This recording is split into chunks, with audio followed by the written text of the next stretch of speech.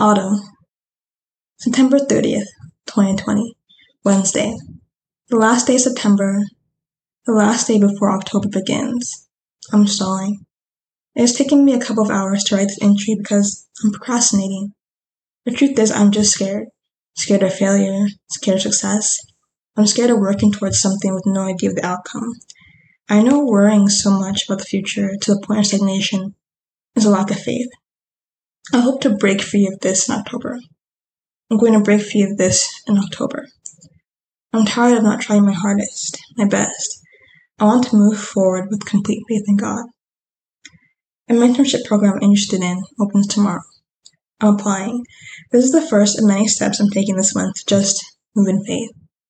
Honestly, I stop myself from doing things and say I'm going to pray about it first. I either forget to pray or disregard the answer given if I'm meant to move. I realize I'm more prepared for a no than a yes. To me, a yes can carry much more fear and worry. I'm not saying to forget praying to God about the bad decision you're about to make, but don't use it as an excuse to create a false waiting period for yourself. Disobediently waiting when God meant for you to walk.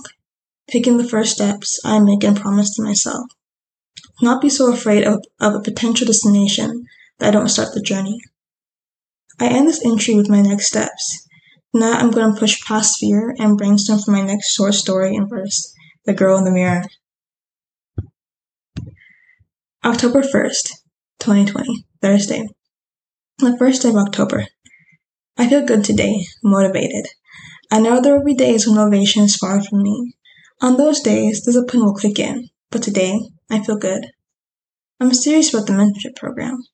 I don't want to cheat myself out of opportunity, thus I'm lying about it again. These next few months, I need to focus and hold fast to the opportunities coming my way, and I will.